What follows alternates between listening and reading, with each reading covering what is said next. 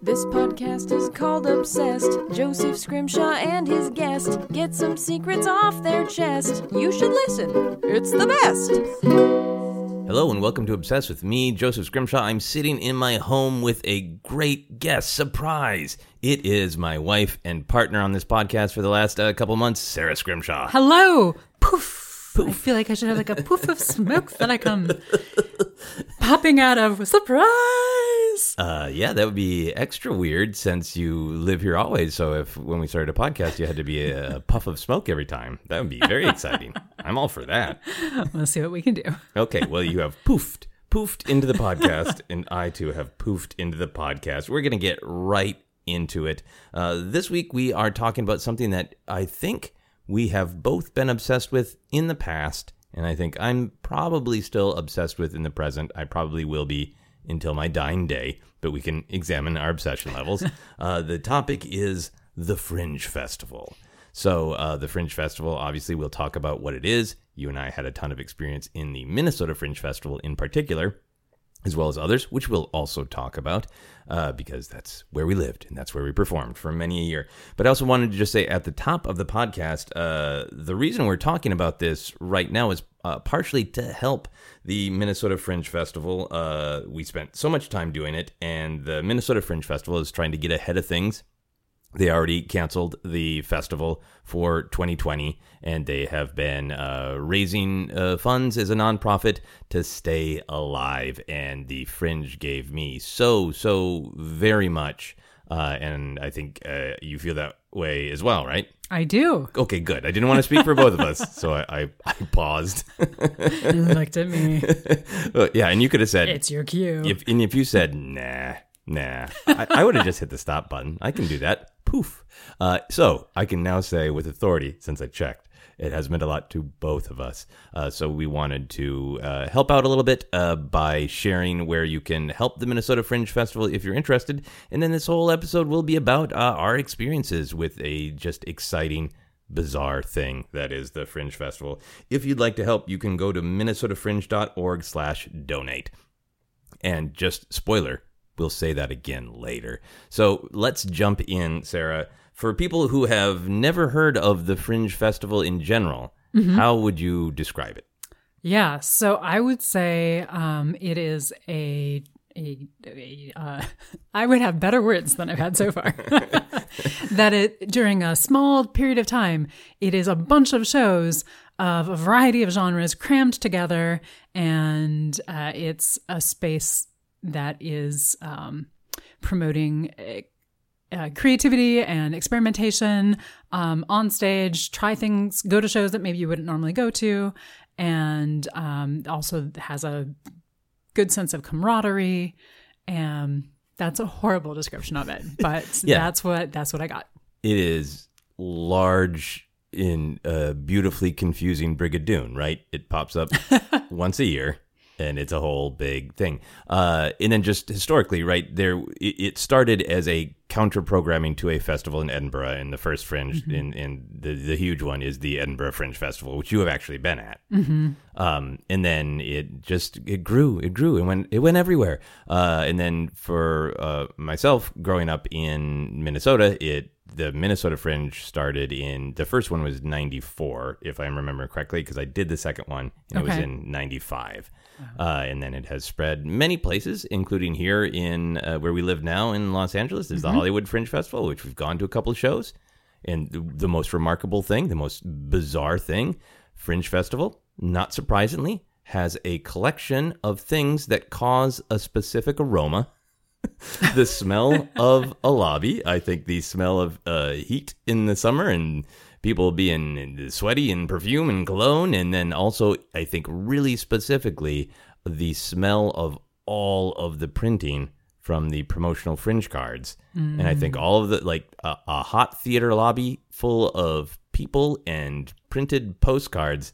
I remember walking into the Hollywood Fringe going, oh my God, it smells like this 20 years of my life in Minnesota doing the Minnesota Fringe. So, smells like Fringe spirit. It smells like Fringe spirit. We're all connected through smells. That's what I'm talking about. Yeah, and then every Fringe, a lot of the Fringes are different. But for the majority of time that we were doing it in Minnesota, basically what it was is it would be a collection of theaters. They would give themselves over to the Fringe, and it would be running shows, starting in the afternoon and going through the evening, and sometimes on the weekends, just in the evenings, blah, blah, blah, or other way around. On the weekdays, just the evenings. But anyway, it would be all of these shows, and the spirit of it would be that that audience members go fringing. So you go not just to, oh, my friend from work is doing this show, but you go to it and go, wow, that was surprising and weird. I'll stay for the next one. And then for other people who are not in this world as much, it's an easy thing to forget. The huge thing about the vast majority of fringes is that they are non-juried.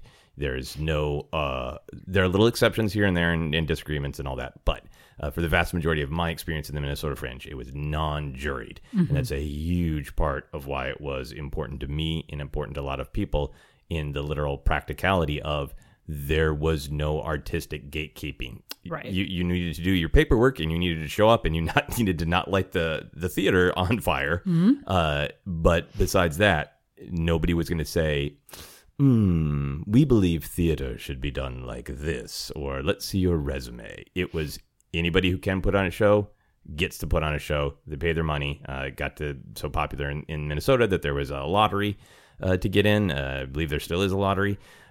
So for people who are like, theater, cool, what's all that about? This was a really different theatrical experience because it was a way to get massive amounts of exposure and possibly get put in front of a much larger audience than you ever could if you just started out by doing a traditional theater thing of renting a really expensive theater and then with no support structure of advertising or tech, putting on your own first show for a ton of money. The Fringe is this huge opportunity to not only learn, but to just learn everything artistically and a structure that allowed you to learn about the business side of show business, all without any artistic gatekeeping. Yeah. I think that's a huge part of it, especially within the Minnesota Fringe. Yeah. And then you and I also wanted to caveat at the top that we have not been involved for a while. Yes. Yeah. Yes, it has been quite a few years. So what we're saying is from a few years ago and earlier. So we're providing a historical perspective today. Yeah. It's been 5 years since we've been involved? Oh, more. 6 years? Yeah. So more. Anyway, we aren't saying that we know what it's like right now. We're saying that we know what it was like during the years that we were there. Yeah, and it's a weird thing for me because I was so intimately involved. Like the Fringe producers would put out a handbook, and one of the things they would say is read it. And sometimes people would ask me how I did something or how I did a good job or how I got something. And I'd be like, I read the handbook and I did what it said. And so there was a time there where like I had the handbook memorized, and if there was a slight adjustment or new rule, I was really fascinated by that and had new ideas about what that would do to the festival or how I could adjust to this new tweak or this new idea. I was so immersed in the details. And the festival's evolved a couple times since we were involved, and I kind of know from a distance from seeing friends talk about it on social media or, hanging out when we visit Minnesota. But for me, it is definitely I used to be all in, like know if a paragraph was changed in the handbook. And now I'm like, you guys, how's it working these days? What's going on? So I want to acknowledge, yes, that not an expert in the moment. So let's dive into our history with the Fringe Festival and what it means to us. What is your big picture involvement with the Fringe? Well, I was involved with the Fringe most years for give or take around 10 or 12 years. Okay. And I was most often in it in dance shows, as we've talked about many times. I am a dancer. La, la, la, la. It's always fun to have a dancer say it. I am a dancer. You made a very dancerly hand gesture when you did it. Leap, sisson. There we go. I am a dancer.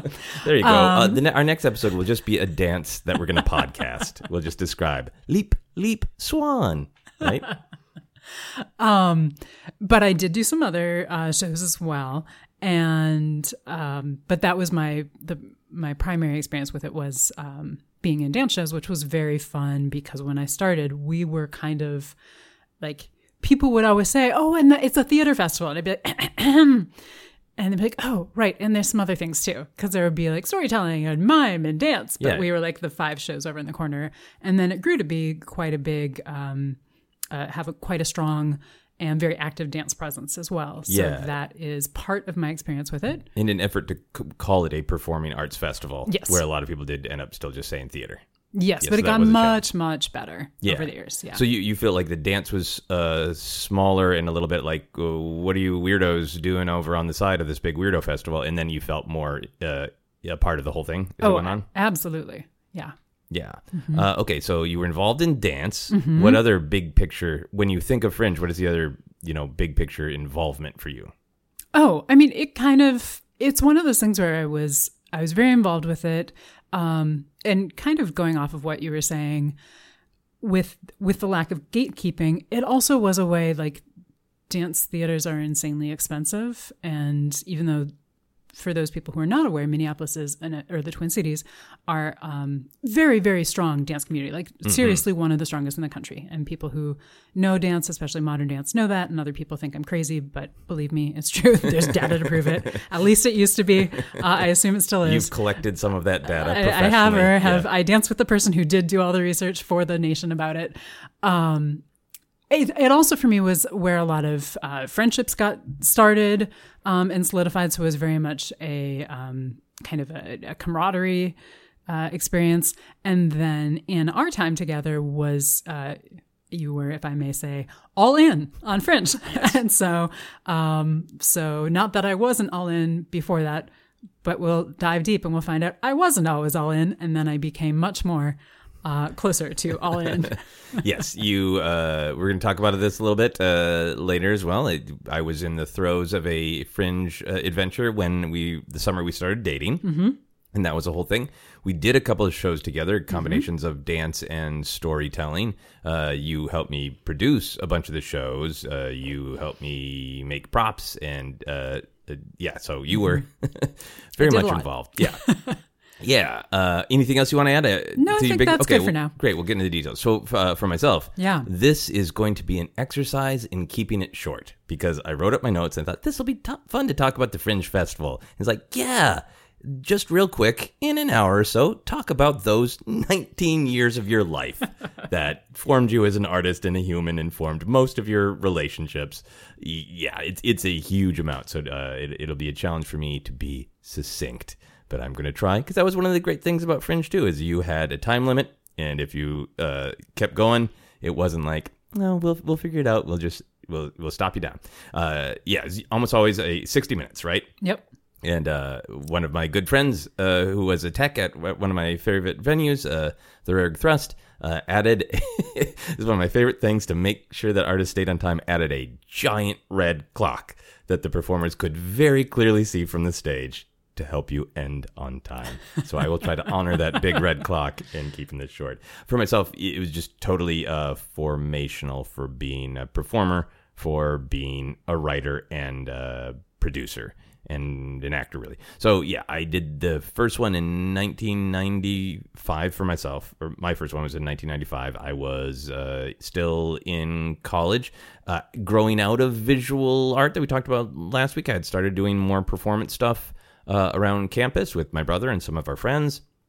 And we were excited when the Fringe started. And we're like, oh, wow, cool. Because we were very much kind of anti, establishment. So the Fringe was very much, ooh. The first show we did was this very weird riff, basically on Marx Brothers style humor. I played what would be called a stand now. My brother and our friend played two strange magicians who had a show that was failing in real time, and then I played a kind of stalker fan, a stan. Thank you, Eminem. And that was the whole show, and it was called there's weird stuff with goats. It was called Till Death Do Us Part. It was a very weird show. And I'll talk about that a little bit more. But then from there, just kept doing it and did shows for a long time with my brother as the Scrimshaw brothers, met a ton of other people, started writing and producing shows by myself as well, and had like some actual success, had a couple of number one shows, and kind of within the microcosm of the Fringe Festival, which was kind of related to the larger theater and performing arts community. I think over time it got less isolated and more accepted and more a part of the whole theater community. But within the specific pond that was the Minnesota Fringe Festival, I got to experience this sort of gift and curse of being successful and well known. And I think that's really helped me, because I don't want to imply in any way that, like, yes, I was quite famous. Like, I worked hard. I think I did a good job. I think I was lucky to work with a lot of other talented people. But it has helped me to have that, like, oh, wow, it's great when everybody loves you. But when everybody loves you, there are also people who really don't and are suspicious of you and concerned about you. And that was a great life learning experience. So I got all those things out of Fringe, as well as just the absolute joy and thrill of doing a show and being on that absolute high, and it goes well, and you can get really big audiences. And then you go to 2 more shows and you see your friends perform for huge audiences, and it goes really well. And then you go to the big Fringe party at night, and it's like this bizarre theater summer camp. And that, I think, just the absolute power and thrill on the really good days where you have a great show, your friends have a great show, and then you're having a big party. There's kind of nothing better in my life than those days of Fringe. All right.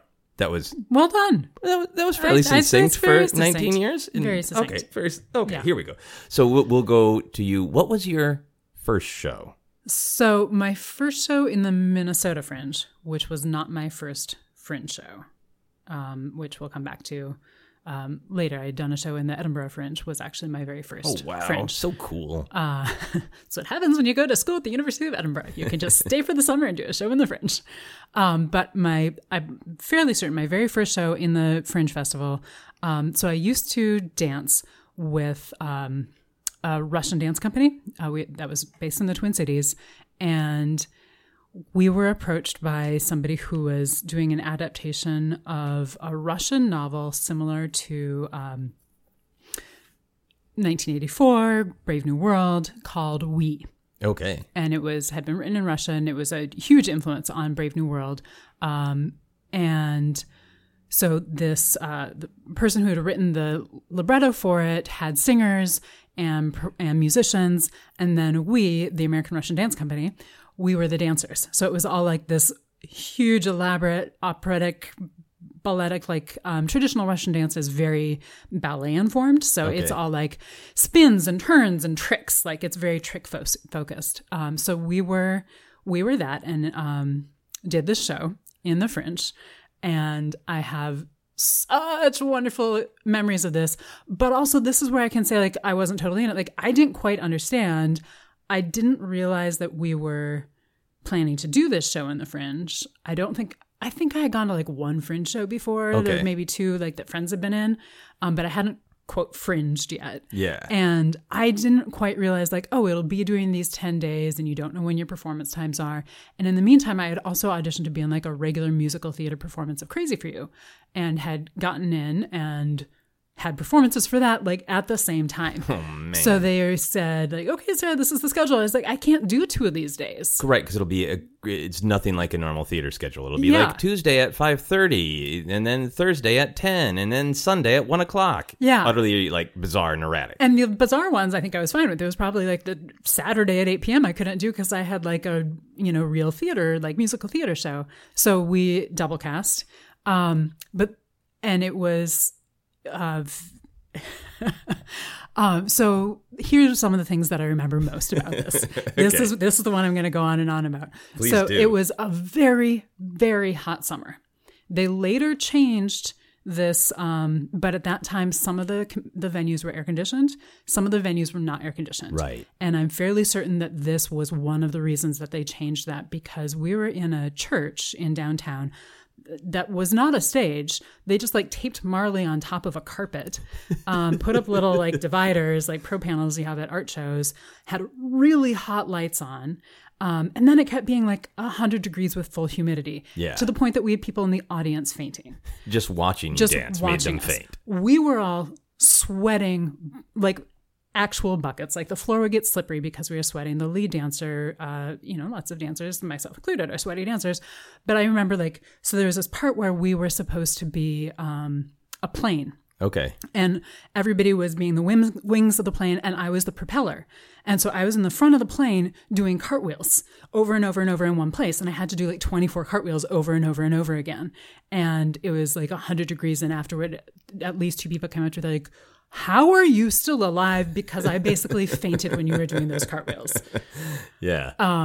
So that was my first Fringe experience at the Minnesota Fringe. Very fringy. It's fascinating when you can say, I survived my first Fringe, and it's not like a cute t-shirt thing. It's like no, you could have died for realsies. Yeah. Yeah. Yeah, absolutely. But I made, obviously I had friends in the dance company, but some of the singers and musicians are still friends of mine, and kind of that feeling of what is Fringe, and you're all crowded in this basement trying to put your fake eyelashes on where there's no mirrors and things like that. It was good rough and tumble early Fringe days. Yeah, good rough and tumble. Oh, do you remember what year that was? I want to say 2001. That sounds about right. Yeah. I know it is 2001. Okay, yeah. Because I saw a one-person show in that church in that year, and I remember thinking, I'm going to die, and so is the one person sitting still speaking. Yeah. So imagine 40 people dancing. It was also a very small stage. We didn't quite all fit. So there was that also. Yeah. No, in the early, go ahead. Yeah, I was just going to say we did eventually trim it down, but I did other shows with the same company. And what you say about memorizing the manual is they just kind of seem to think that they didn't have to. I mean, I love them, NECA and Nina, if you're listening. I will always love you. But they didn't really think that the time limit applied to them. Yeah. This one, they had somebody else who was kind of in charge, so they did have to cut it down. But the first show, I think, was 10 minutes over. But I did a show with them 2 years later where the first show was 15 minutes too long, and eventually the tech just turned off the lights. Yeah. There's been stories of people went out and storytellers finished their show outside because they got cut off. Yeah. It's a fascinating part of Fringe that on one hand, it is, it's not juried. It is open to anyone. That is supposed to be one of the joys that you could see the weirdest, most inexperienced person ever do a show. And it could be truly wow, this was not good. Or you could see the weirdest, most inexperienced person ever do a show, and you could see something jaw-droppingly beautiful, and you could see somebody who's done it for a long time. It's got this punk rock aesthetic. But in order to make it happen, there are moments of rigidity. And maybe that's why I took it to it, because it really is, it has the extremes of my personality of some things flowing, artistic, whatever, go crazy, man. And other parts are you must follow the rules. And that is, that's the Fringe. That makes sense. Yeah. So I already described the first show that I did a little bit. It was really bonkers because it really was, it was in that era that I and the people I was working with was very obsessed with entertainment, kind of obscure, weird entertainment of the earlier, mid 20th century. So it was very Marx Brothers, but not as brilliant as the Marx Brothers. So my character actually from that came from, we went to this costume shop that used to be in downtown Minneapolis called Teeners. And I saw these giant googly-eyed glasses and a old school red propeller beanie. And I was like, that's a character. And the people I was working with was okay, well, buy them and we'll come up with a character. And it was that level of let's just experiment and have fun. But a couple memories from that, I had a fight with a goat person in a goat mask. It involved a fake plastic battle axe. And one time I got hit in the face and I got just a giant gash across my face. And I remember hoping that it would develop into a real scar because I would think that would be rugged and cool. But also then people would be how'd that happen? It's during a theater performance, I was hit with a plastic battle axe by a goat man. It would be a fun story. In just the very beginning of learning practicality of a big thing about being on stage is actually managing the physical reality of what you can and can't do. And there was a part where I was supposed to throw a rubber chicken to another cast member, and I had thought it would be really funny if my character had, for mysterious reasons, just a ton of Band-Aids on his fingers. And of course they got sweaty and came half off, and when I tried to throw the rubber chicken, it stuck to my hand. And not in one of those everybody can tell what's going on, it's funny ways. In one of those it grinds everything to a halt kind of ways. No. And back then you had a ton of performances. So I think we had, I can't remember now, it was a lot. It was like 9 or 12 or something. Wow. Because the second year it was, nowhere near as huge as it became. But we shared a dressing room with a dancer from India who was like some hugely acclaimed, like would normally be coming to like a lofty dance place because it was a Fringe Festival and he was trying it out, but it was brand new. So it was like, it was us like being like, these are our first steps into performance. And this, this amazing Indian dancer doing these incredible warm-ups, moving his body in ways that I cannot even imagine to this day. And then me in a dumb propeller beanie, and that was the contrast of what the Fringe can be. And that was the other thing I wanted to share. So that was the first time that we were reviewed. So we got a review in one of the kind of alternative papers at the time. And at the time, the papers had a really snide view of the Fringe Festival. It was okay, the weirdos are going to play in the corner, and this is popular other places, but it just started here, and it's basically a theater that's not ready. Was kind of the prevailing attitude. But I remember they, it was really insulting. Of like, this might be funny to kids clomping around in a gym in junior high or something like that. But the main line that I remember is it said it reads like it was written over a fifth of scotch. And you used that for years, didn't you? For years and years, because I got so angry. It was the first time, if you've never been reviewed, that idea that like, what, I just went and did something, and then somebody printed an attack. And I remember thinking, like, can we find where this person lives? Like, when you're not used to those ideas, I think we're all culturally probably a little bit more used to it because social media is a constant review. Yeah. But, before social media was prevalent, random people just didn't say, by the way, you suck today. Like, in that, right. I mean, I understand that is a part of the cultural agreement of performing, but that was the first time I experienced it. Yeah, but it still hurts to get a bad review, especially the first one. Yeah, and it was just really shocking because up to then, like, it was mostly friends, and friends would be like, that was weird, but you guys were funny. I don't know if I got it or if I liked it, but that one thing was real funny. Like, you'd get those kind of... Yeah. Your beanie's cool. Your beanie's cool. Maybe lose the Band-Aids, weirdo. But we leaned into it, and we made new posters, because the poster game, especially like this was before the city even cracked down as much on where you could put posters. So you could just poster the neighborhood like on telephone poles and stuff. Wow. So we made a bunch of posters with reads like it was written over a fifth of scotch, and it helped our attendance on the next show. And other artists like noticed us and noticed like the Fringe spirit of like, but we're doing what I want. And some other artists like that we ended up working with a lot, Bedlam, came to the show. Wow. I think in part because of that. Yeah. And like, anyway. So yeah, so that was my beginning, a rocky beginning to the Fringe Festival. Yeah. So since we started first, let's also talk last. What was your last Fringe show? Wow. So my last Fringe show was, gosh darn it, I'm going to forget the name of it. It was a dance show. Much more put together. Summer Heat, I think is what it's called. Yeah. And so it was put on by DRP Dance, Danielle Robinson Prater, who I danced with a lot. And she put on a show that was invited a few different groups to have basically have a theme. It's a thing that she and I had kind of traded off doing a few different years. Yeah. And it worked really well. And especially for dance, it's a really good way to showcase other people. And as you mentioned earlier, there is a lottery. So a lot of times you would put in for a show and you wouldn't get in, or just like life is busy. You don't have time to create a 50-minute show, but you really want to do the Fringe, and you might be able to create a 10-minute piece that can be part of a show.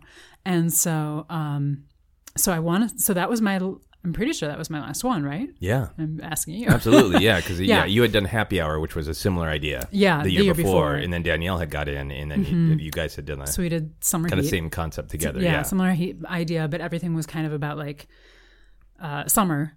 And I both did a piece with her and to some amazing bluegrass music. Oh, that's right. And then I also did kind of 2 or 3 little interstitial.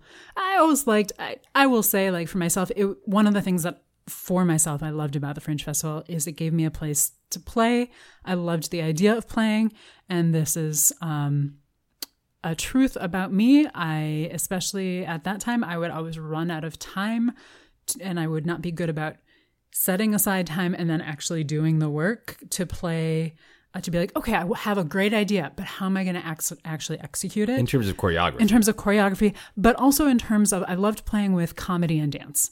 When that was a thing that was kind of true for years. Yeah. And so I was doing these little interstitial, like 45-second things where I kept trying to go like, pretend that I was trying to like lay out in the sun. But one of them was, it was at nighttime, to the Good Morning Moon by Marian Call. Yeah. She gave me permission to use it.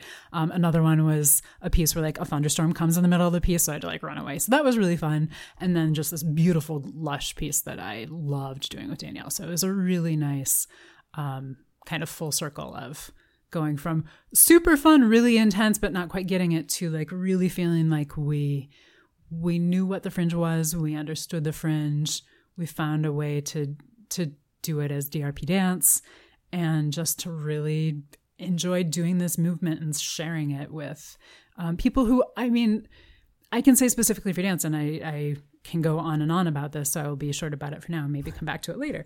But it was a really good way for the Fringe in general, for people who don't go to dance concerts, to try a dance show. Because maybe they wanted to go to the show afterward or the show before. They're like, this one's got good reviews, or this one seems like it's a little bit more accessible, which is a thing that dance often has as a stumbling block. Yeah. And so that was one of the things that I'm honestly very proud of, because I was part of a lot of shows that I feel like welcomed a lot of people into dance. Yeah, absolutely. I think dance, it was fascinating because it was all of these theater people or storytelling people who had a lot of opinions about their own work and analyzing other people's work. And I think there was a little bit of, which comes up on Obsessed a lot, sort of self-gatekeeping of, I don't have the, legend to unlock the meaning of dance. Mm-hmm. And you did it. Our wonderful friend John Munger did it. I tried to have conversations with people one-on-one and really say, the idea of dance is just go watch it. What does it make you feel? What do you think the narrative was? There's not a right answer. Yeah. And free yourself of successfully analyzing the subtext and just, what did you feel? Yes. And dance invites that. Yes. And I have so much more to say about this, but I want to hear about your last Fringe show. No, if you have something more to say, go for it. Well, just specifically that. And I mean, that was one of the things that, so John Munger, who you mentioned, I've then, after my first Fringe, did many, many Fringes with John Munger, who is kind of one of the elder statesmen of dance in the Twin Cities. And had, for any dance listeners, he had studied with Hanya Holm. So like, that's amazing in and of itself.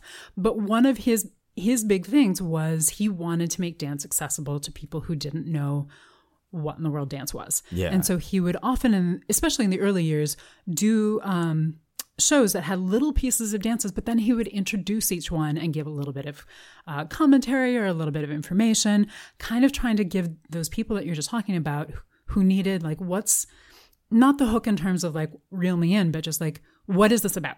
Give me something so that I have some context. And I feel like I really, truly feel like he did so much to expand the audience of dance within the Fringe Festival. But one of my favorites is just over the years, as different people who are like, yes, sir, I don't get dance, but they would tell me stories later. They would write reviews. I'm like, I have no idea, but here's the story that I created. Yeah. And those honestly are some of my favorite memories from various people. Yeah, it is really, really great. And John's intros will always be one of my happiest memories of Fringe. Yeah, we could go on and on about that as well. Yeah, so my last show was a very, very full circle thing. You might hear us get emotional because a lot of the people that touched our lives, through Fringe, it's powerful. Yeah, they're a big deal, and John Munger has since passed away. So. Yeah. So it's extra hard. Sorry, I'm literally just thinking about like I wish I could hear one of his introductions, because they were both. Some of them just let you in. Like some of them they were a little bit more literal, set the stage of like a stressful day at work. What happens next? Yeah. And then some of them were like, this is only dessert. Right. So like, oh, was that a flavor message? Was that like they were perfectly set up to be to kind of both invite you in, but never tell you what to think. Oh, never. At all. Ever. Yeah. And we did for 2 years different versions of a piece that was all about masks. Yes. Oh my God. Okay. Anyway. So my last show was a good coming full circle, as I talked about, and I'm sure I'll ramble about a little bit more. I was really lucky to have some like a real big success. As it got into, last show was 2013. You and I knew that we were going to move to Los Angeles, but we hadn't told people yet. The lottery had gotten really competitive, and I hadn't got in. And then I was like, it would be so good for me to do one last show, me knowing it is my last show, to be able to walk away from this. Yeah. And then they had a thing for the lottery where as people dropped off, they would let you know. So as it got pretty close, I was like, just watching my phone obsessively to be like, yes, I want it. So as luck would have it, like normally you would be able to select the size of venue, and I would select a larger venue because I had been lucky to be successful.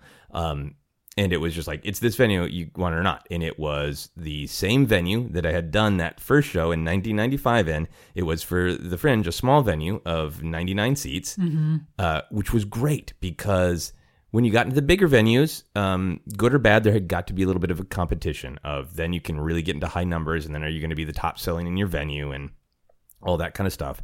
And I was removed from any baggage of that. I was popular enough at the Fringe that 95 shows with 99 seats, I believe it was sold out before the festival started, and I just didn't have to worry about it and worry about that part of the festival. So it could just be about my performance and artistic experience and not any of the, letting in the both the good and the bad of competing for the biggest audience or worrying about the financials.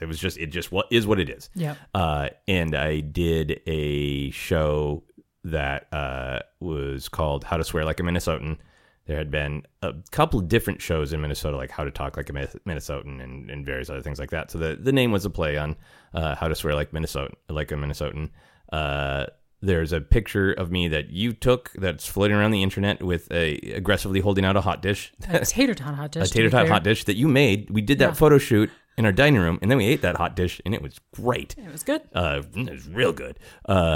It was a calmer, simpler show because it was just a one-person storytelling show. I did some readings, but it really was a fun and I think successful show based on the laughs and the reviews of what I felt it meant for me to be a Minnesotan, and some of the cultural touchstones, like Ian Betty Crocker and the Doughboy. I wrote some fanfic about them hooking up, which is very fun. I got to talk about kind of some real things, growing up in North Minneapolis, which at the time there had been some violence, and that was, a weird contrast from, Minnesota with the friendly and the tater tot hot dish, and did somebody get shot?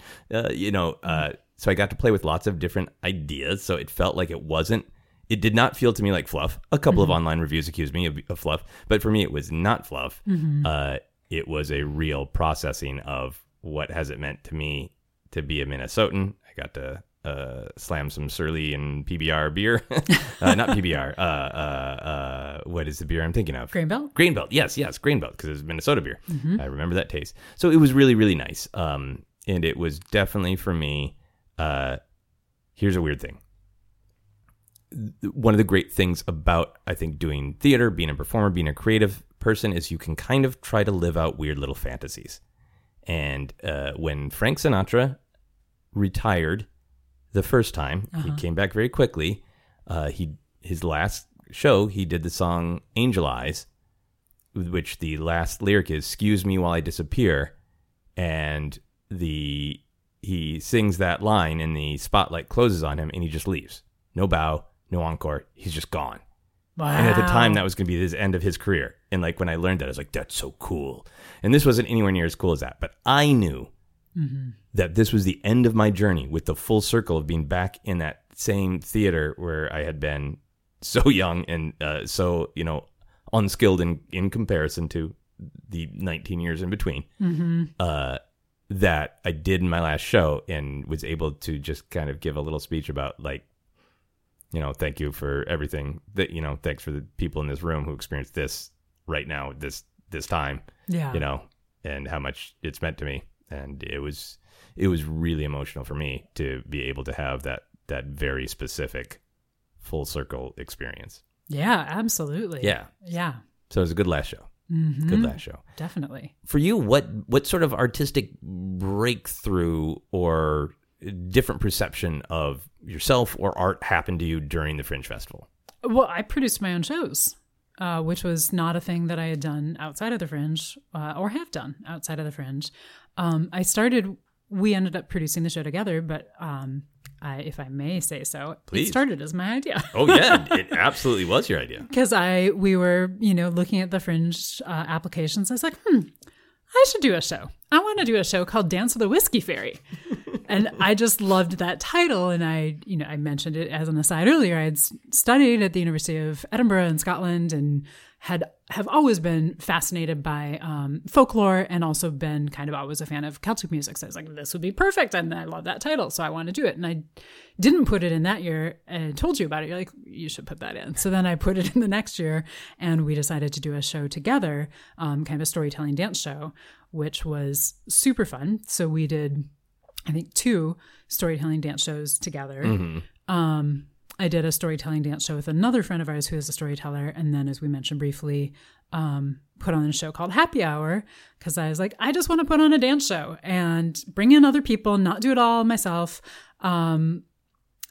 Really highlight some other dancers that I like who maybe didn't get in or wouldn't even necessarily think of doing the Fringe. And well, we talked about cocktails 2 weeks ago. So even though it wasn't fully cocktails, and I was like, I love the idea of happy hour. Let's do one where each dance is kind of themed to a drink.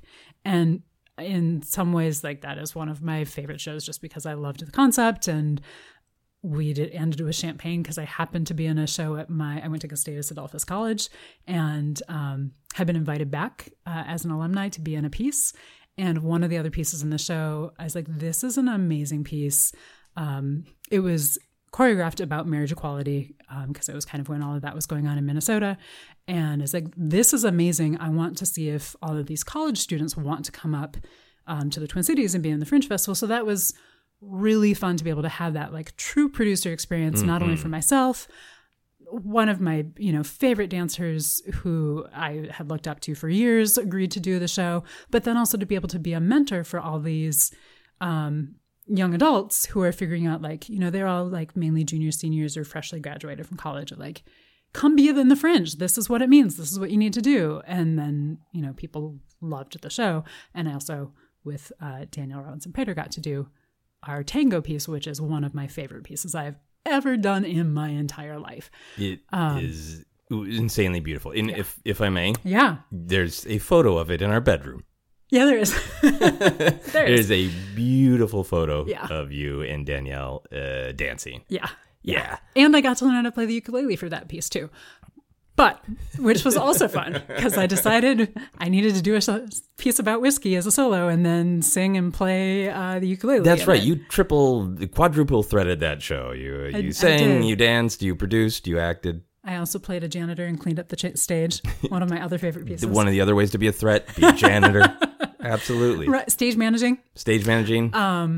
Yeah, but anyway, but in terms of like ways that I expanded and learned from the Fringe, I would say absolutely performing or producing because I've been around theater and the arts and things like that my whole life, but I hadn't had to put on a show myself. Yeah. And I had been a dancer in other people's shows or a performer in other people's shows, but I hadn't had to turn in all the information and figure out what the, promo it should be in.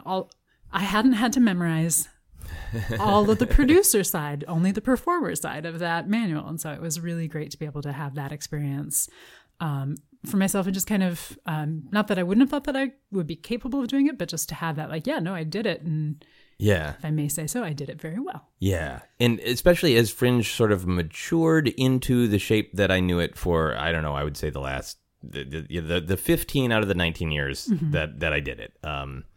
From the second year I did it, the producer just handed me cash in Loring Park, which, Loring Park has at times had cash exchanged for other things. So it was very not professional to just be like, here's some beer money in the park, kid, to very, very organized nonprofit. Yeah. Anyway, by the time it really took shape, there were years where in shows where it was kind of, it was grinding. It was, you got a bad first show, so it was hard to build word of mouth. And if you stumbled on the first couple of shows, it was really hard. And the online reviews came to prominence and really affected a lot of things. And if you had, and then you had those years where everything was just firing on all cylinders. You started strong, you went strong halfway through the festival. You just knew, like, we're going to have great houses. People are liking the show. We can just lean back and enjoy it. And Happy Hour was one of those just golden Fringe shows. Yeah. And for me, I think I saw it 3 out of the 5 times because I wanted to see it as many times as possible. And it was just glorious. Yeah, it was so much fun. Yeah. So good job. Thank you. I want to go see it now. Me too. For myself, I had a ton of breakthroughs as a producer, writer, director, performer, actor, comedian, prop maker, graphic designer with the postcards, the mentor trying to help other people as it went on for me. So like a ton of, I think, who I am is baked into this. But the big thing for me was 2002.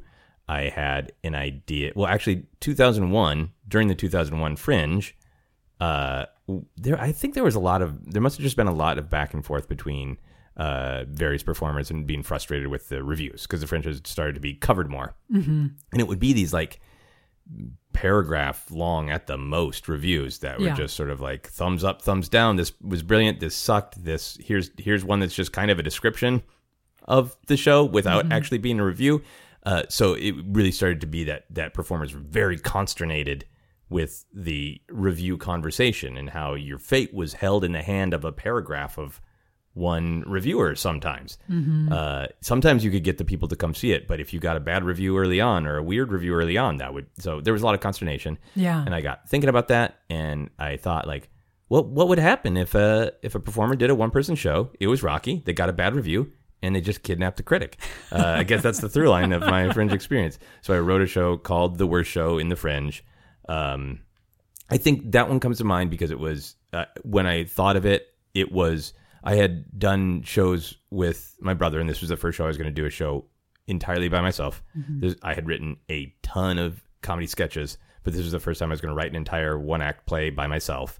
And I think I was still young enough to have both the, from one perspective, hubris, from the better perspective, lack of fear, that I just wrote it. Like, I started writing it, with a real sketch comedy perspective of, well, there's a guy tied up in a chair at the critic, and then the artist is reading the bad review, and he's pissed, and then I'm just kind of keep writing, and it's like, well, you don't really need a big set for Fringe, but what if I acknowledge that? What if I acknowledge that there was no, that he was being held in an empty apartment? Why would it be empty? Well, maybe the guy got divorced. And how does that play into it? Was that, and like, it was really a much more, not an outline it to make sure everything's right and it follows the beats. It was beat after beat after beat, just kind of building to, I had no idea when I started writing where it would end, what my viewpoint was, what the show would say. So from a writerly perspective, it's something that, like, I would love to get back to that because I had such either bravery or hubris, depending on how you look at it. Mm-hmm. And then a huge amount of the success of it was I asked a director, Sarah Joya, and I asked a friend of mine, David Mann, who had done a bunch of one-person shows in the Fringe, so he was well known as doing one-person shows. So it had this meta angle to play the bereaved actor. He had done very popular one-person shows, so it was like a joke by itself for him to play a guy with a failed one-person show.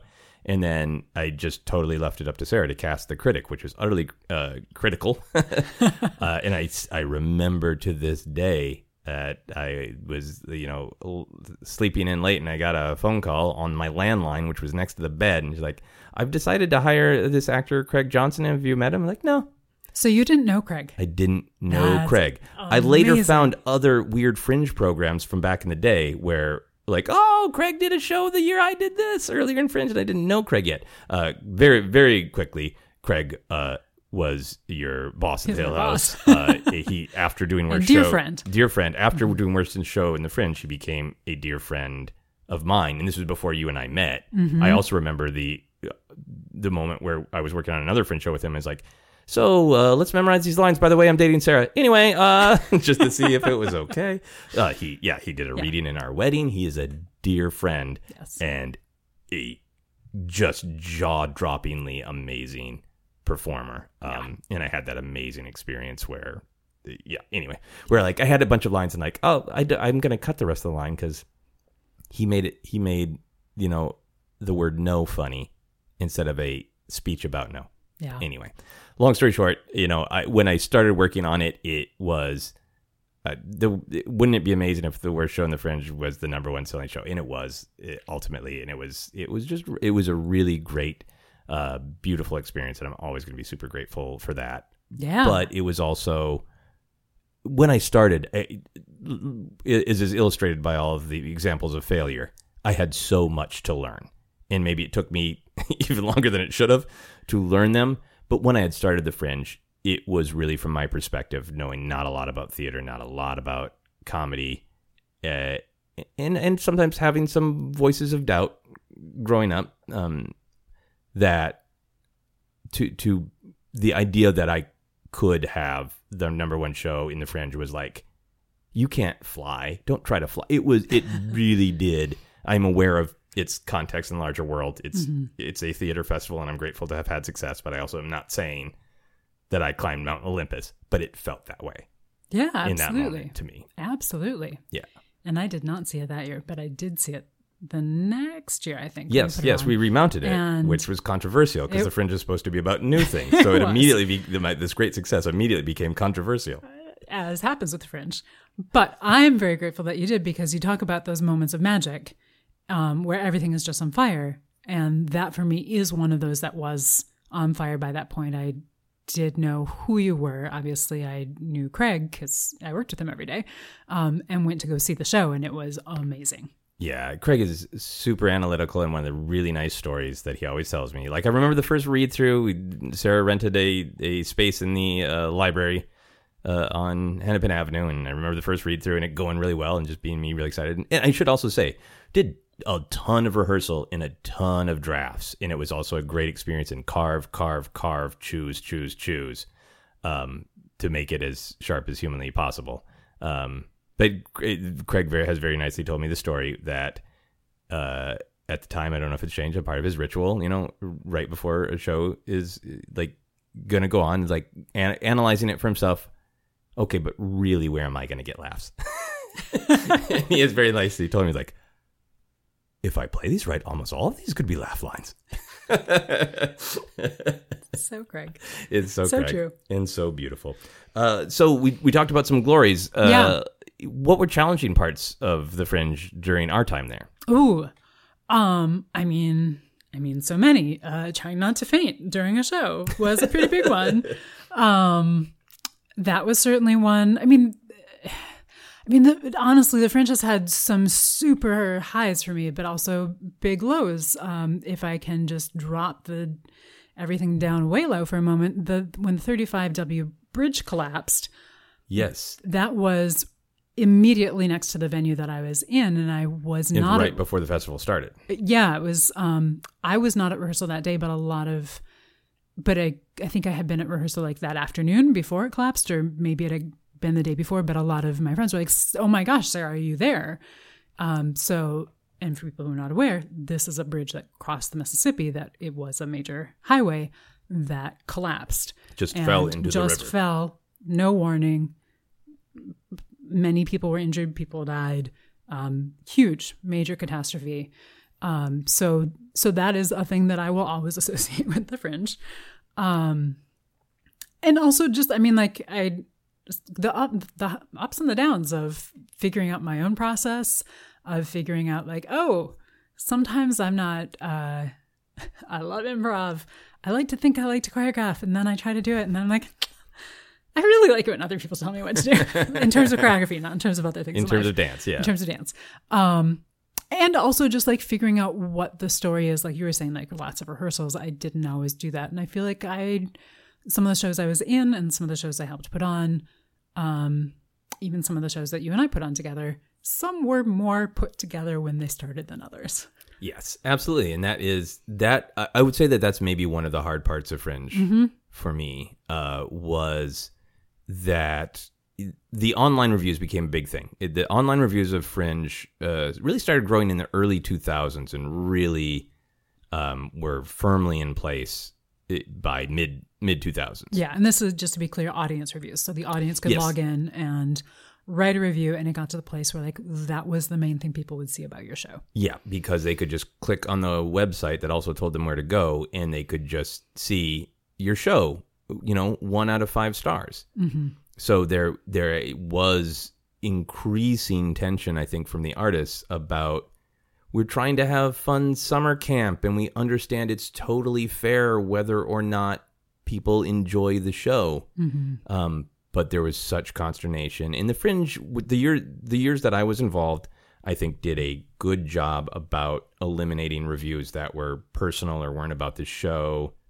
I think one time somebody thought I was rude to them after the show, and I like honestly didn't remember the interaction, but it was like, the show is okay, but don't try to say hello to Joseph afterwards. And it's like, is that a fair review of the show? Yeah, that one bugged you for weeks. It did. There's another one that bugged me, but I'm not going to talk about it. Anyway, because this is the thing, and it would become, for the performers, a large part of the conversation, and it became this very specific anxiety. But I think because of the online reviews, I mean, obviously the paper reviews, were still like a risk, but the Fringe really in its bones, the majority of times that I would ask somebody on their website to this day, they'll say, it's a place to experiment. It's a place for brand new people to try things out. It's a place for people who are well established to try new things. Mm-hmm. And with the online reviews, the shows that did well were the shows that were polished to the effing syllable or arm gesture if it was a dance.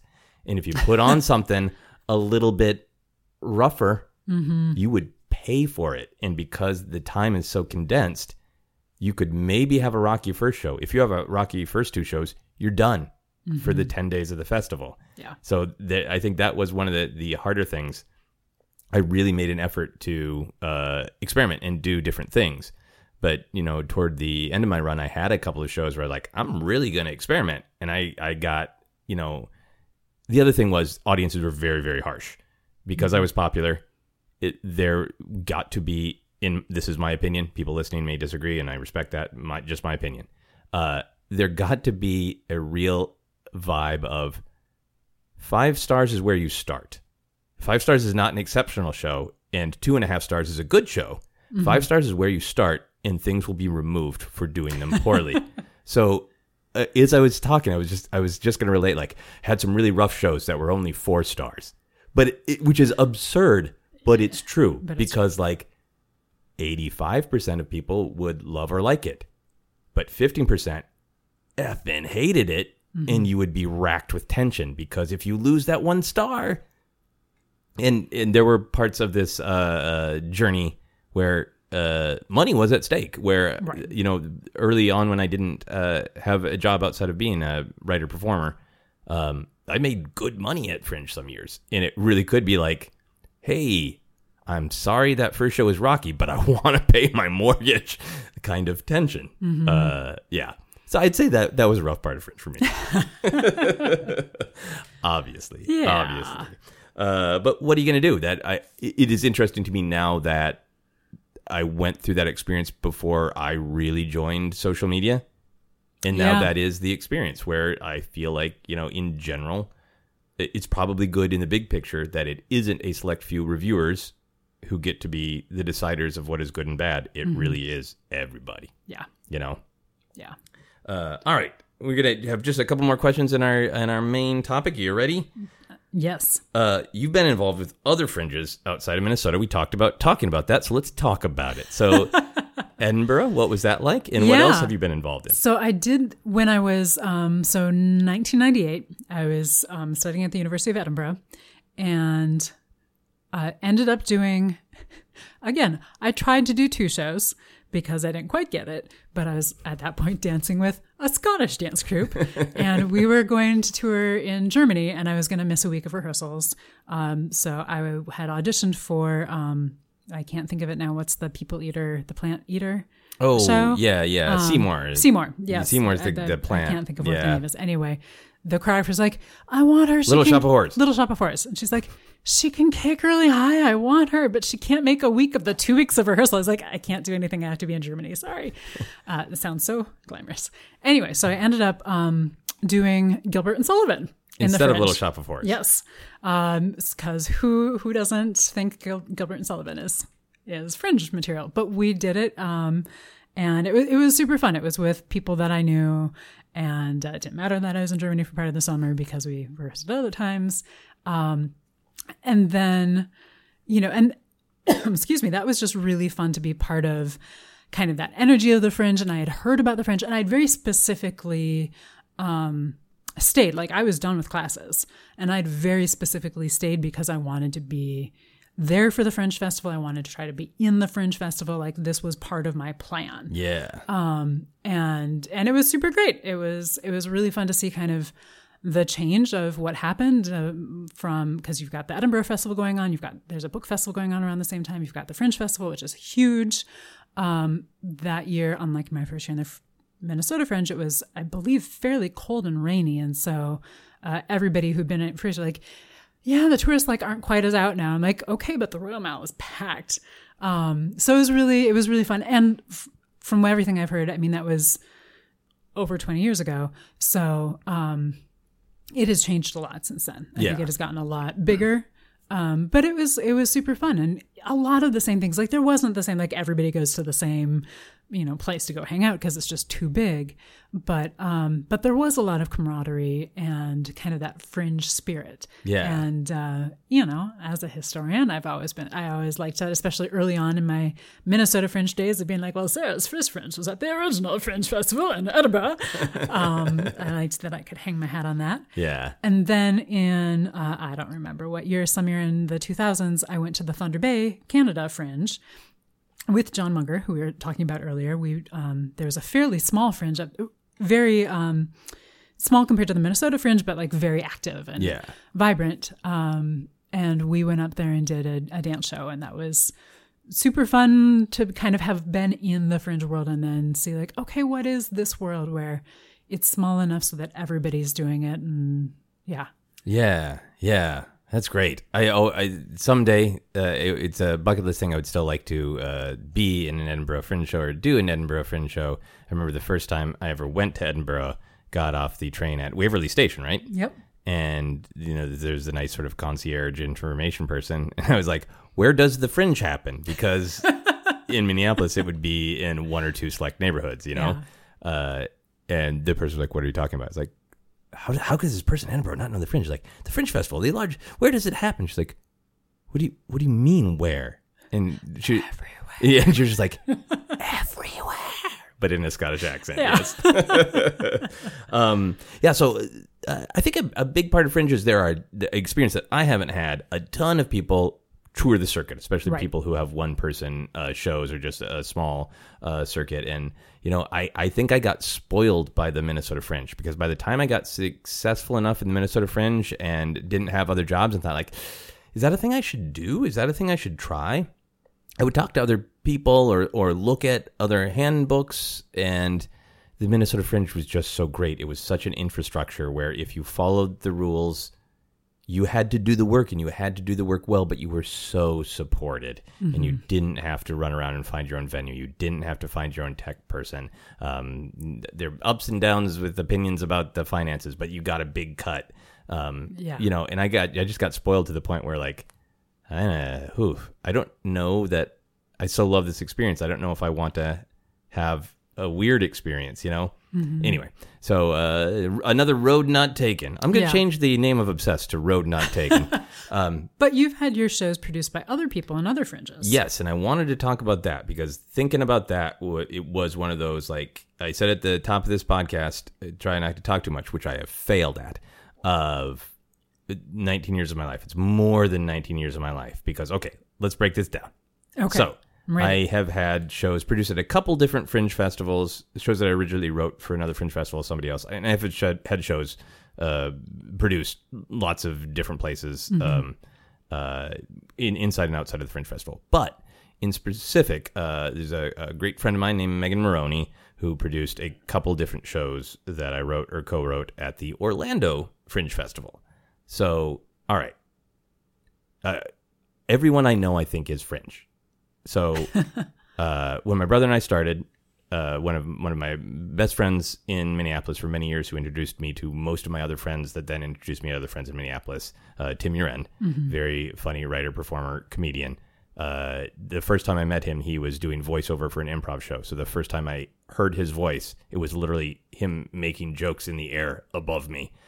So Tim, that was always like a thing of like, I met almost everybody I know through Tim and then into the Fringe. My very good friend, Bill Corbett, I met a couple different places, but it was mostly through Sarah Joya, who I went to one of his shows, and then he eventually came to one of my shows, Die Clowns Die, which was a one-person show about comedy. And Bill very nicely stuck around afterwards and was like, that's really great. And as I've nicely complimented me on it, and as I've come to know him over the years, Bill is very much a student of comedy, likes thinking about the gears of it. And then a couple of years later, Bill asked me to work on a show with him for the San Francisco Sketch Fest. Through the Sketch Fest, that's how you and I ended up going on the Jonathan and Colton cruise, where we met almost every human being almost that we know in Los Angeles can be traced to going to those shows. Going on that cruise, except for big pocket of the people I know. So Bill and I did this show at San Francisco Sketch Fest, and then on the Jonathan Colton cruise called My Monster. It was a loose, so Bill had just wanted to do a show at Sketchfest, and we made up this show where he was a screenwriter with kind of a pompous screenwriter with a lecture on screenwriting, and then I came in as his blank character, and then he put things on me, and then it was a Frankenstein story where I revolted against the master. It was great fun to do. He did a reading, Bill did a reading of that with Trace Beaulieu at DragonCon. Megan was randomly in the audience, hadn't met her yet, contacted Bill and said, can I do that show? And Bill was like, Joseph knows Fringe better, it's fine with me, talk to him about it. In a perfectly nice way. That sounded dismissive. Bad delivery. So I talked to Megan about it and worked it out. And then eventually Megan was so Megan did the show, did a great job. It did great in Orlando. It killed. I was thrilled. And then before I even moved to Los Angeles, Megan was like, if you're ever in Los Angeles, you should do this show called 5 Truths and a Lie that my friends Audrey Kearns and Brian Bradley put on. People who have listened to Obsessed know exactly who Audrey and Brian are because they've been on this show many times.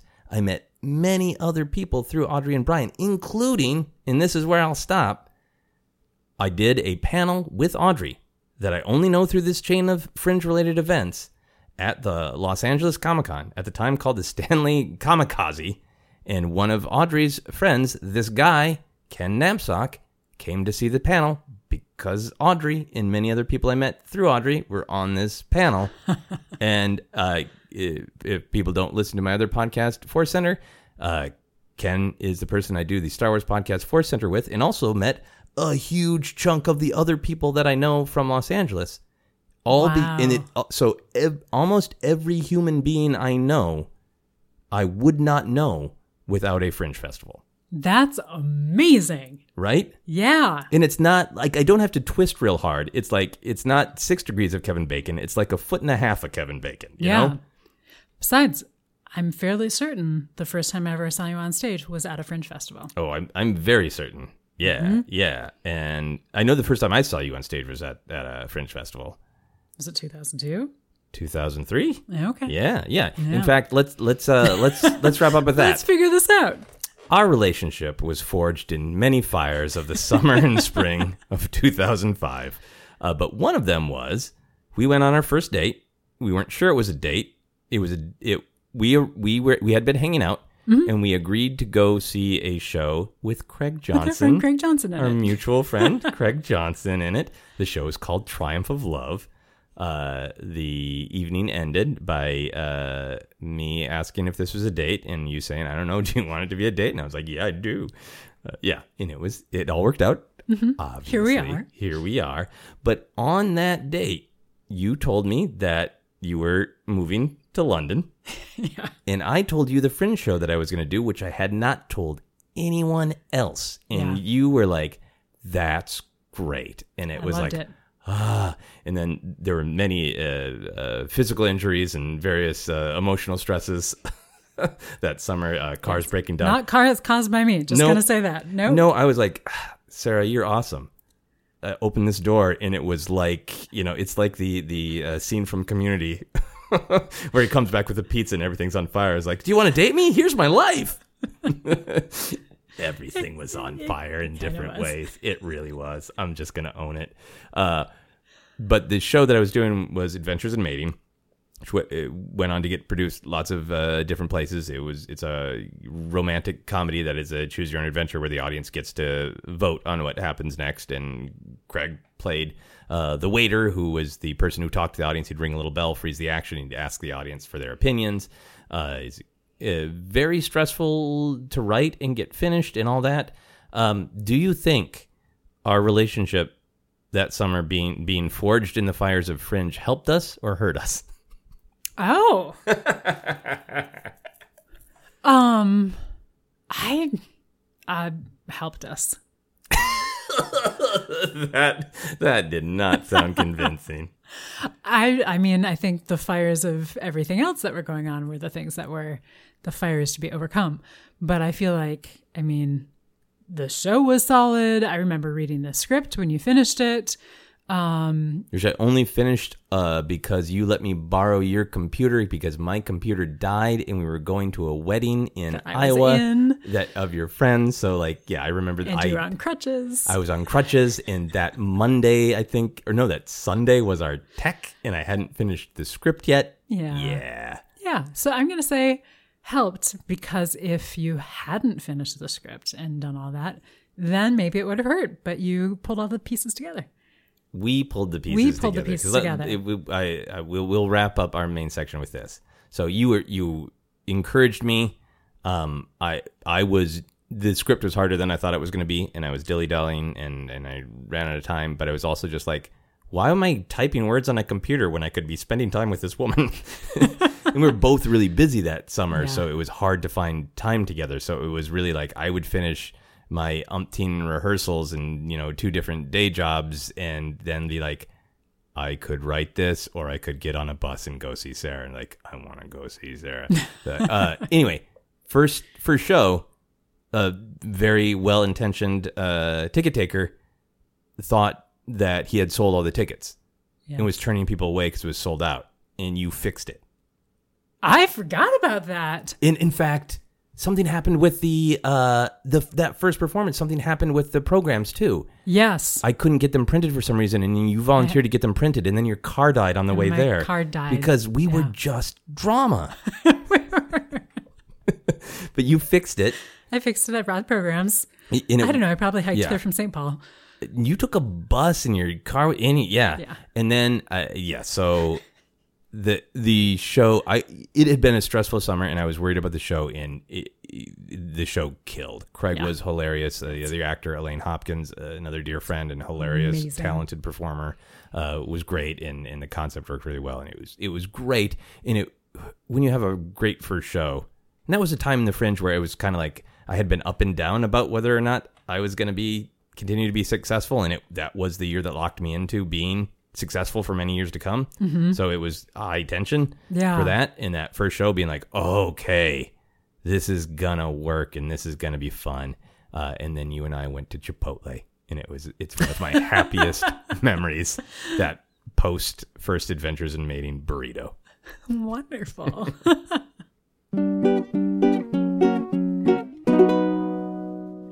Let's move on to our How Obsessed Are You questions. I rambled a bit, so we're going to have a shorter How Obsessed Are You? Okay. Do you, to this day, recognizing that it's something that was a big part of our lives in the past, to this day, do you still think about Fringe Festival every day? No. Yeah. What makes you think of it when it comes to your mind? Such a wide variety of things. I mean, sometimes it'll be something like a piece of music that did I mention that I danced?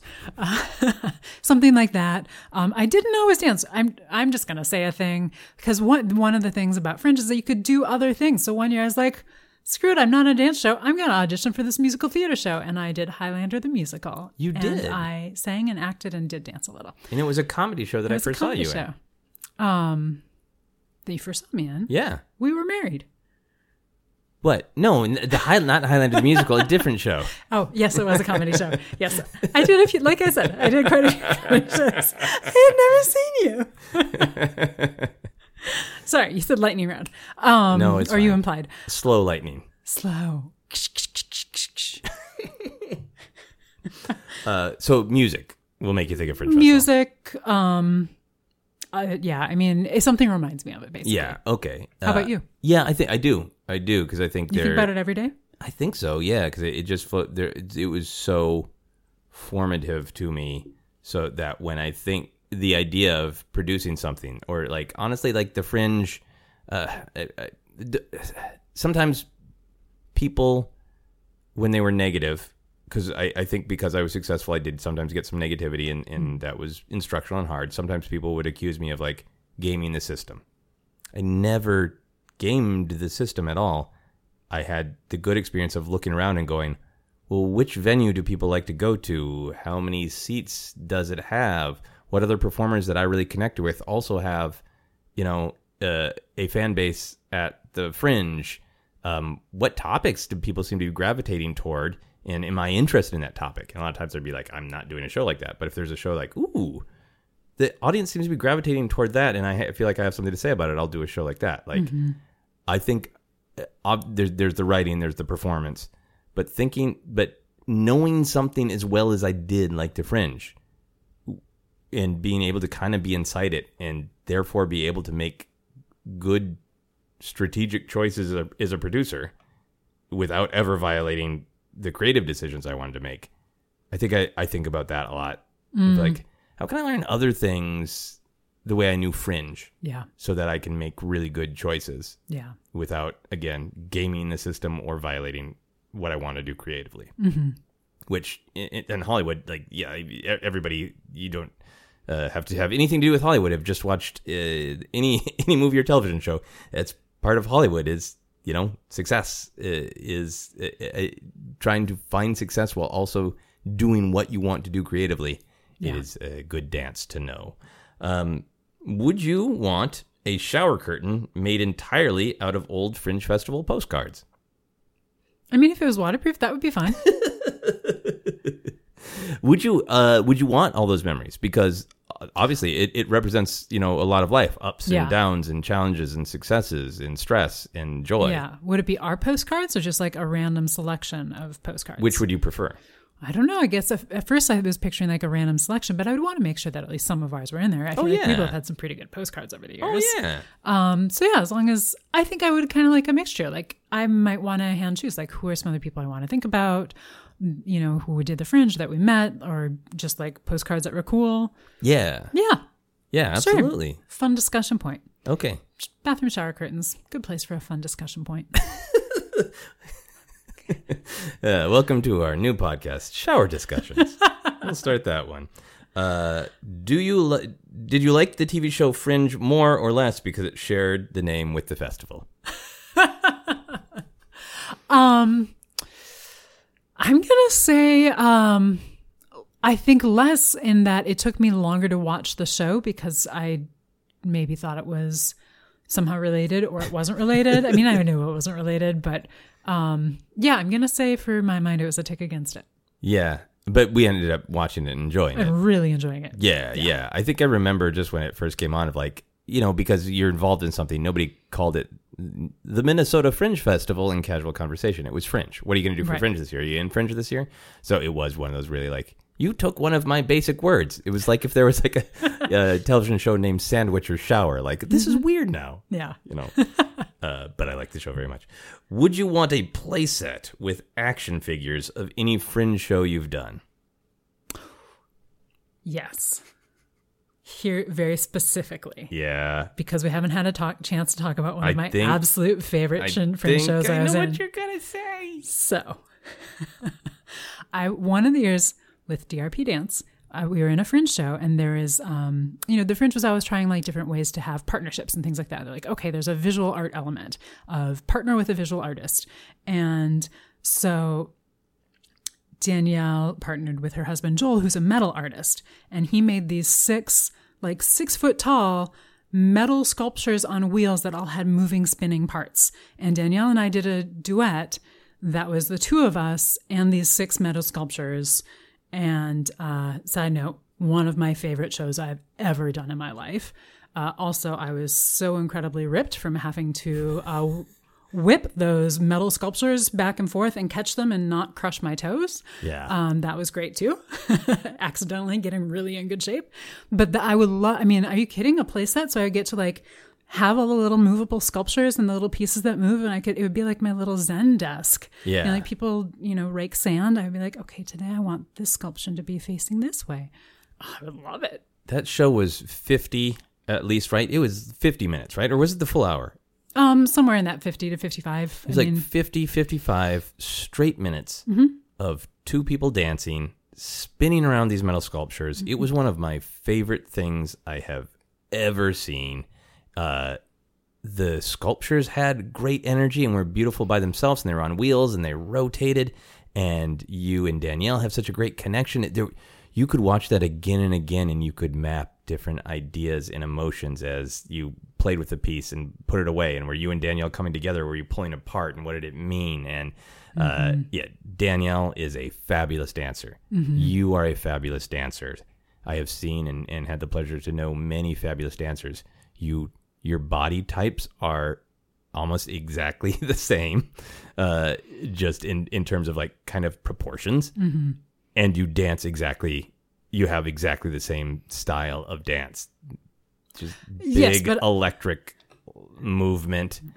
So it was so powerful. Thank you. To see the 2 of you dance together. Yeah. What were you going to say? I was just going to say like not totally exactly the same, more in like the like 1 + 1 = 3 type of way. Like we feed off of each other, not like it gets boring. Yes. It was so God. It was so the same. No, you both have a connection. I will always remember this because I love watching you both dance together.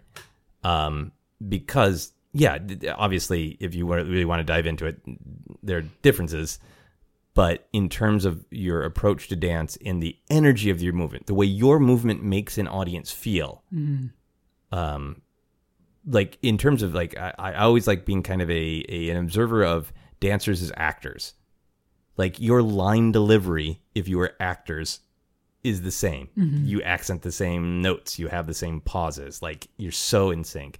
And there was one of the times that we moved houses that you and Danielle were in front of me and you were both carrying boxes. In your movements, just doing something as pedestrian as picking up a box, moving it, walking down a hallway and turning. Like they're dancing, and are they doing that on purpose? Because they are they're perfectly in sync, moving books. It was truly amazing, and I would love a playset. Yeah. Anyway, moving on. If aliens came to Earth and you were the person assigned to greet them, would you take them to several Fringe Festival shows in a row to explain humanity? Ooh, yeah. I think I would. That would be really fun. And then try to figure out in between times, like, what was that one? What's their reaction? Yeah, I think that would be great. Yeah, because it really, when Fringe is successful, it goes the gamut from like, here's a 19-year-old who has never been on stage before to here's some of the most polished performance you will ever see. Yeah, and even if it's like, this is okay, it's not amazing, but that's still great because maybe it's a person who hasn't done this exact thing or hasn't been on stage before, and they're trying something new, and like that's part of the human experience. And I feel like that's part of what you would want to show these aliens is that whole gamut of experiences. So yeah. No, I love it. Never mind the just genre whiplash of maybe you'll see a comedy, maybe you'll see a dance, maybe you'll see like a really intense drama, like everything goes. Yeah, absolutely. Yeah. Go get some mime. There's been some mime. If you were about to do a Fringe Festival show that you were real excited about, but a bear was blocking your way to the stage, you were backstage and a bear was in your way, would you try to get around the bear to do the show? Yes. Yeah. Oh, I got a yes on the bear question. Holy. Wow. Is it because the show must go on? Yeah. Yeah. You know, maybe the bear's going to come on stage with me, but we're getting that show going. Yeah. I'm running past that bear for sure. Show adrenaline, that'll take you right past a bear. What noise do you have to sum up your interest level in the Fringe Festival? Whee! Yay! That's great. This doesn't quite encapsulate my feelings, or does it? My noise would be the entire Carly Simon song "You're So Vain." Partially, there's an element of that song has a little bit of Fringe in it. It's very aware. It does. Very performative. But it was the curtain call music for Worst Show, and I really love those moments as a performer where you're still on stage, but you're not in character anymore. You're not performing, and almost like you bow and you're looking at the stage, and it's almost like you're in your own little world while you're still on stage, you're gathering with your other actors in the blackness before the lights come back up, but that music is starting. And just some of the happiest memories of my life is the opening chords of "You're So Vain" because of that. A rating scale of 1 to 10, 1 being the lowest, 10 being the highest. How obsessed do you think you were and or are in the present with Fringe Festival? I mean, are in the present, I'm going to give myself a really low, like a 2. Right, because it was a huge part of your life and it just hasn't been. I just don't think about it very much and haven't been part of it. And honestly, I'm going to say, like, even in the years when I was in it, like July and August, I would probably be in like the 7-8 range. But the rest of the year, when I wasn't in, I truly didn't think about it that much. That's fine. And so I would say like the rest of the year I'd probably be like a 4. Okay. And then it would ramp up because I was in rehearsals or actually doing shows and in the middle of it. So like for those 10 days, of course it's like an 8, 9, but it really was never a year-round obsession for me. Okay. Even when we were together and I was doing more? No. Well, I'm happy to hear that because I think there were definitely times where I feel like, yes, I introduced some stress into our life because of the Fringe obsession. Yeah. But this is hard because it was one of those chapters I chose to close. I've dallied with the idea of doing the Hollywood Fringe Festival, but there's a part of me that just wants to leave that 19-year experience for what it was and not have this kind of weird, it is the Fringe, but it's not the Fringe to me. Nothing, having no judgment about what the Hollywood Fringe is, just from my own life experience. Yeah. I do think I'm gonna put myself at an 8 because it was the cycle of my existence for many years of, well, when are the applications due? When is the promo due? When do I need to take the photos with my friend Craig Vanderscheck? And, it got to be so like, this is the cycle. And this is what I talked with my friends about, all of them, pretty much, about what are we doing for the Fringe? What are you doing? Do you want to do this? Like, yeah. Yeah. Yeah. So not all of the artistic experience of doing it, all the friendship, all of the challenges, but also just like, it was my calendar year. Mm-hmm. And I remember, now that it hasn't been for 6 years, it's been both freeing and weird to be like, August, why am I not doing all the things? Mm-hmm. And then the new year starts in the middle of August. Yeah. And that's the last couple of years Fringe would end in August, and then I would play a video game in September because it was my time off. Yeah. So I'll reinstitute that. It's going to be video game September. We're going to move on to the plugs. Where can people find you? You can find me on Twitter at Sarah_Scrimshaw and on Instagram at ScrimStreet. Excellent. Here's some quick plugs for the show before our final questions. You can follow me on Twitter and Instagram is at Joseph Scrimshaw. You can follow Obsessed Podcast on Twitter and Facebook is at Obsessed Podcast. You can also check out the Star Wars podcast I co-host with Ken Knapsack, who I indirectly met through the Fringe Festival. That is called Force Center. For info on all my upcoming shows and comedy albums, you can check out my website at josephscrimshaw.com. I have to fix it right now. There is a problem with the WordPress plugin where you can purchase and download the PDFs of my various plays. Oh yeah. But you on the buy page there is a list of my plays, and I'll look into fixing that. Yeah. I recommend it. Yeah. You've talked a lot. You said a lot of very nice things about watching me dance, but it has been one of my joys to get to watch your wide variety of performances, whether with shows with other people or also some of the amazing one-person shows that you did as well. Thank you. I did a lot of different weird stuff. Hopefully, when the virus ends, one of my Fringe shows called Nightmare Without Pants, the whole thing is a nightmare that a woman is having. In the original version, it was played by the amazing Shannon Custer. That show was about to be produced in Minneapolis, and it had to get canceled because of the virus. So soon, hopefully, a Fringe show of mine will happen in Minneapolis again, but not during the Fringe. Looking forward to that. Anyway, go to josephscrimshaw.com website for all the different stuff I do. You can support Obsessed by backing us on Patreon. Full info on that, go to patreon.com/josephscrimshaw.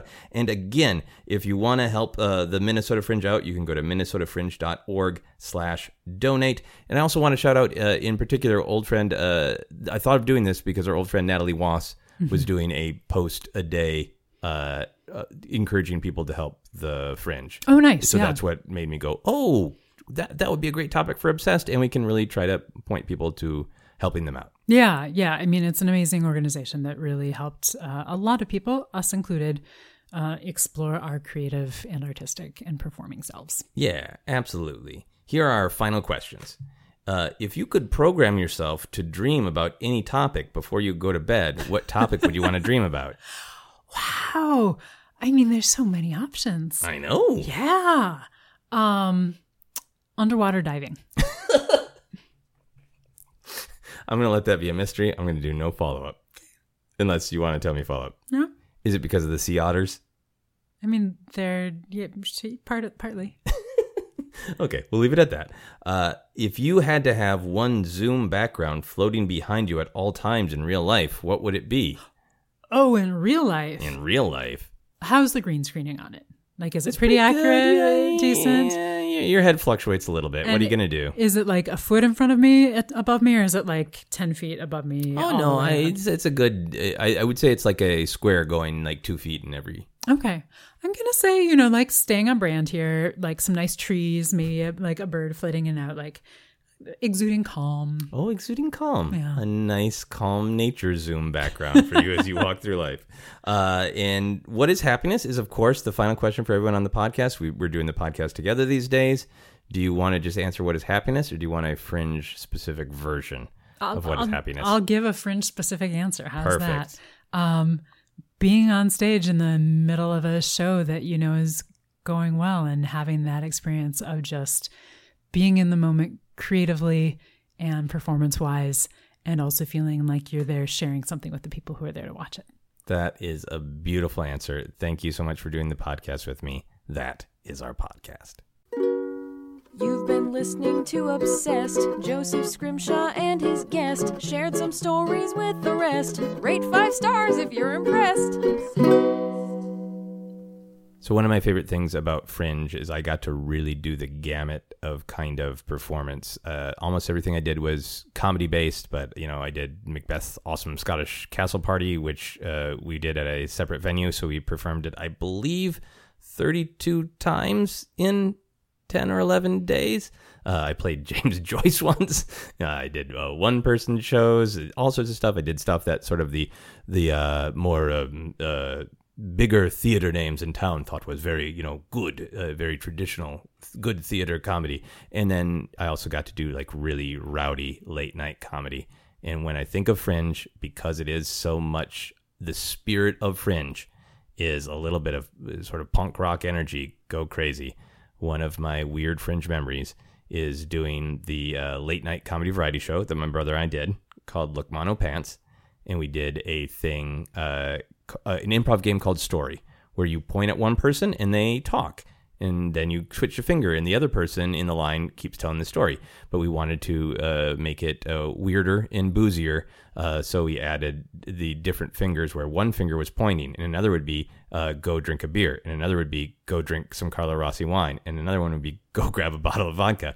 And it would end up in just this huge and incredibly complex, you'd be able to follow the story, but people would be having 3 or 4 beers.